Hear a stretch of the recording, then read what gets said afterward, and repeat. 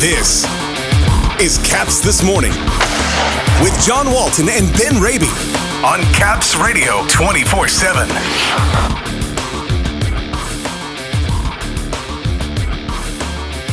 A couple of players missing from practice. Preparations continuing for a date with the Florida Panthers. And my conversation with former Capitals TV voice Jeff Rimmer, who after more than 40 years of NHL broadcasting is retiring at the end of the season. Good morning, everybody. Today is Tuesday, November 7th. Welcome to Caps This Morning here on Caps Radio 24/7. The Capitals continue to have a well-spaced-out schedule here in the early going of the season. Another day of practice today ahead of tomorrow's first meeting of the season with the defending Eastern Conference champion, Florida Panthers. There were a couple of players missing from yesterday's skate-around in Arlington. Evgeny Kuznetsov out due to illness. We'll see if he makes a return this morning. And Trevor Van Riemsdyk was out with a lower body injury. He's listed as day-to-day by the club. However, Spencer Carberry told Elliot Siegel on DC 101 yesterday he's still being reevaluated with the hope that it's not a long-term injury. So perhaps we'll learn more after practice today at MedStar Capitals Iceplex. Next Saturday night, November 18th, the Columbus Blue Jackets will make a second and final appearance this season at Capital One Arena. For former Capitals TV play-by-play man Jeff Rimmer, it will be the final time he broadcasts a game in Washington. Jeff announced a few weeks ago that after more than 40 years of calling games for the Capitals, Florida Panthers, and Blue Jackets, it's time to call it a career. Rimmer spent 10 years as the TV voice here in D.C., and for those of you who are Orioles fans, he also called games and did radio in Baltimore on WBAL. But for the last 20 years, nearly the entire length of the Columbus franchise, he's been the voice on television that Blue Jackets fans have come to rely on to tell them about their team. This past weekend, I chatted with Jeff about his career as it comes to a close, on games at the Capitol Center, working with Craig Laughlin, what he'll miss the most, and how proud he is of the Columbus hockey market. Well, Jeff, thanks for joining us here, retiring here after 40 years in the NHL. How much fun have you had in the course of your career? I've had an outstanding time, and this is year number 47 in the National Hockey League. And I've been fortunate enough to witness 4 straight Stanley Cups in the late 70s, working for Dick Irvin in Montreal and doing pre- and post-game on radio. I've had the opportunity to work 10 great years in Washington with the Capitals and David Poile and Brian Murray, and those are memories that will last forever.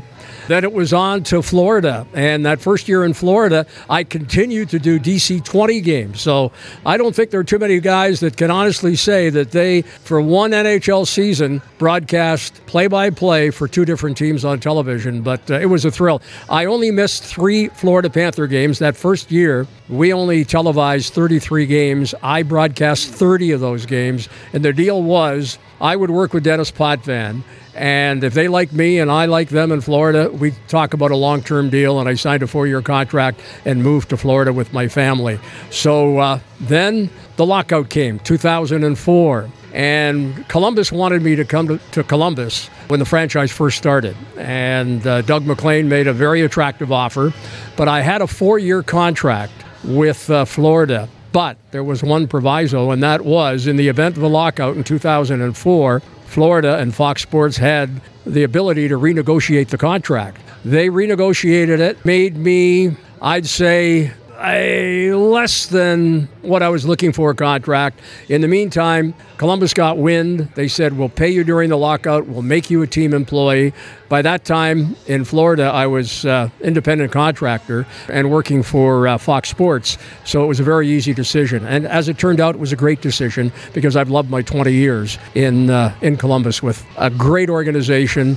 Unfortunately, not up to where they want to be at this point in their young NHL life, but I'll tell you, they are on the move here right now, and I see nothing but great things for this franchise moving forward. You spent a decade here, as you said, with the Caps, and still went on to have a wonderful career even after working with Craig Laughlin. So what are some of your memories of being here in D.C., working with Craig, being around the Capitals? I know you worked in radio WBAL here, did you not? Yeah, I did. I did baseball on both HTS and WBAL radio. I had a talk show show, and always look forward to Orioles talk during the season and some hot stoving in the off season. But 10 great years here in Washington. I thought the teams here were capable of going a long way. Unfortunately, it took you taking over the radio broadcast to win a Stanley Cup. I always thought Brian Murray did a marvelous job coaching this team. He would always kind of nudge David Poile into attempting to get a goaltender and make this team better,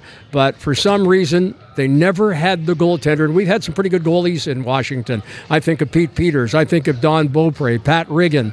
But we didn't have that goaltender that could put us over the top. And, of course, I salute the Capitals for that Stanley Cup victory. And I was cheering along with you and everybody else here in D.C., and I couldn't be more excited. It still gives me chills to think back to that Capitals Stanley Cup victory. Yeah, it was quite a time, and you certainly were a witness to a lot of the heartbreak that led up to it as 2018 came around.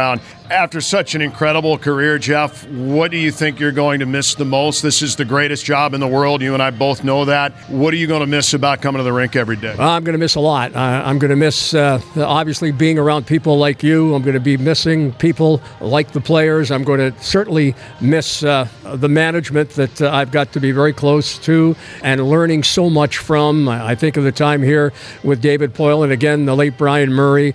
Brian is one of the most, or was one of the most astute hockey people in my mind in all the years that I was part of this great game of hockey. And then I think in Florida in 1996, we go to the Stanley Cup final, lose 4 straight games to Colorado. But that was quite a ride. And it wasn't that Florida had a lot of talent. What they had was a great deal of character. They had characters, in fact, plural.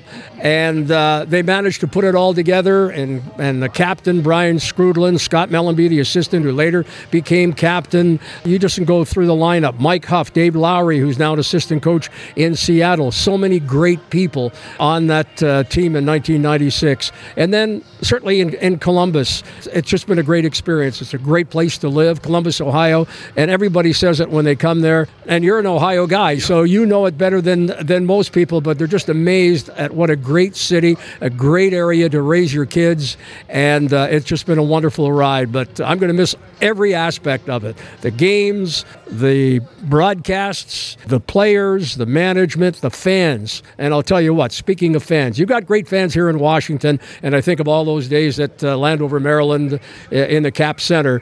But I want to tell you, Columbus, and you've experienced here for many, many years, those fans, as they call themselves the fifth line, they are second to none in the National Hockey League. They are so passionate, and they show up win or lose. A great job. And I guess that's where I wanted to leave it, your legacy. You've been the soundtrack of this for 20 years, and Columbus has gone from being a new team in the NHL to a grassroots organization. My nieces and nephew both play in the Blue Jackets program, truth be known, out in Hilliard, and my mom and dad live there, and I know on a level that the grassroots is so strong there, and it is such a hockey town, and it is such a wonderful place, and just your legacy in being the voice and the soundtrack for all of that over the last 2 decades, that's got to be a great, great moment for you. It's a great memory, and I plan on, even though I'll be making my home in South Florida, my wife has some minor health issues, I plan on spending a lot of time in Columbus and watching this team, this young team that certainly has a bright future, and I plan on spending a lot of time in Ohio